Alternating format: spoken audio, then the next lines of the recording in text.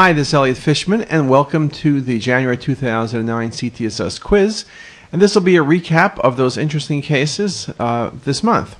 So I showed you this first case, and I asked you what would be the best diagnosis, and you can see very nicely 3D reconstructions of a patient with hardware in place, and you can see in the proximal femur there's a fracture present. You can see the fracture line is still well defined, and this is very classic for a non-union.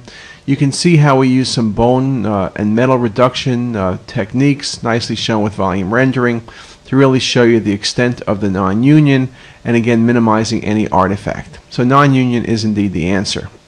I then asked you what the least likely diagnosis in this case is, and what you're looking at is a mass in the mesentery. It has calcifications.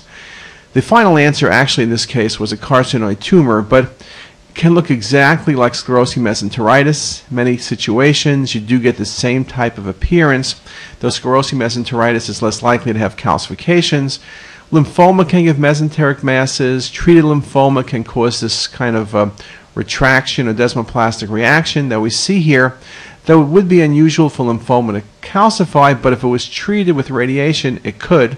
But melanoma, which can metastasize to the mesentery, small bowel, large bowel, everywhere, this appearance with desmoplastic reaction would be less likely, and so D is indeed the correct answer.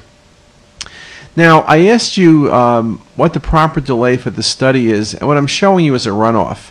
30 seconds, obviously, to do a distal runoff is going to be too little.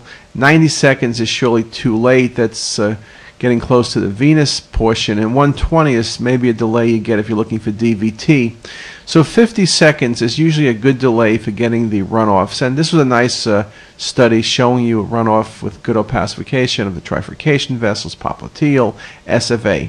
So this was about a 50-second delay, so B is the answer.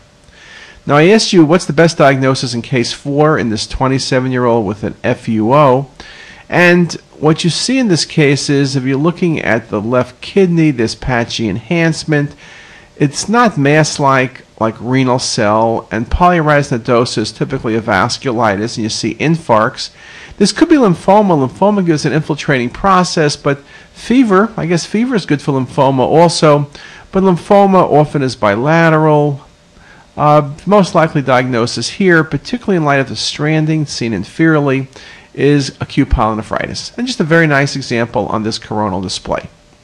Okay, let's go to case 5. We're halfway there, and I asked you what the most likely diagnosis here is.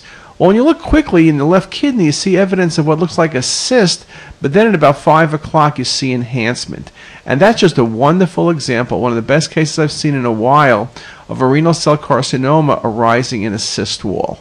It's not a Bosniak anything. Bosniak are cystic lesions. This is a malignancy.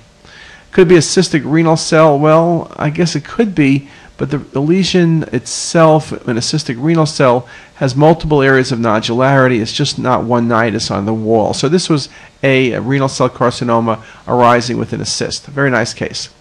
Now, I asked you about this case, the best diagnosis.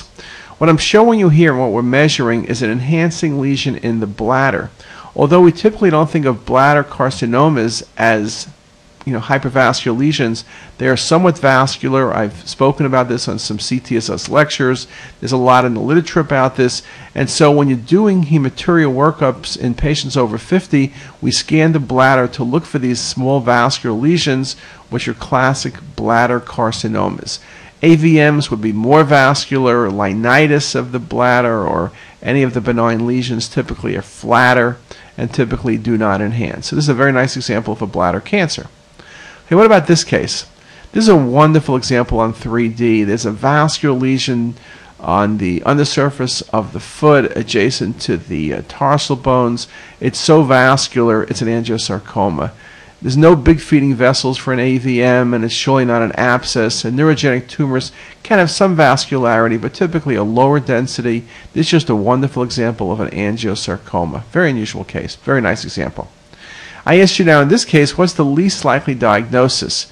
And what you're seeing is a cystic lesion that's enhancing. And I think the enhancing part takes it out of the simple cyst, a simple IPMN. A simple cyst is not going to happen. Now, IPMNs, if you see enhancement, you better be thinking about the possibility of malignancy within that IPMN.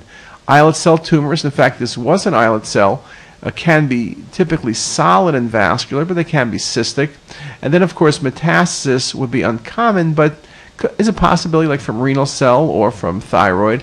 But what it is not is a simple cyst, like a true pancreatic cyst. It's not going to be the case. Okay, number 9. What am I looking at here? What am I seeing in this case? Well, look at the patient's right renal artery. Look at those lobulations. What a nice example. No, it's not renal artery stenosis, of course, and it's not an aneurysm, and it's not the irregularity we see in polyarteritis nodosa, but it is a wonderful example of fibromuscular dysplasia. Very nice example. And this was an incidental finding. We see this not uncommonly, so very nice example. And finally, number 10, what's the best diagnosis?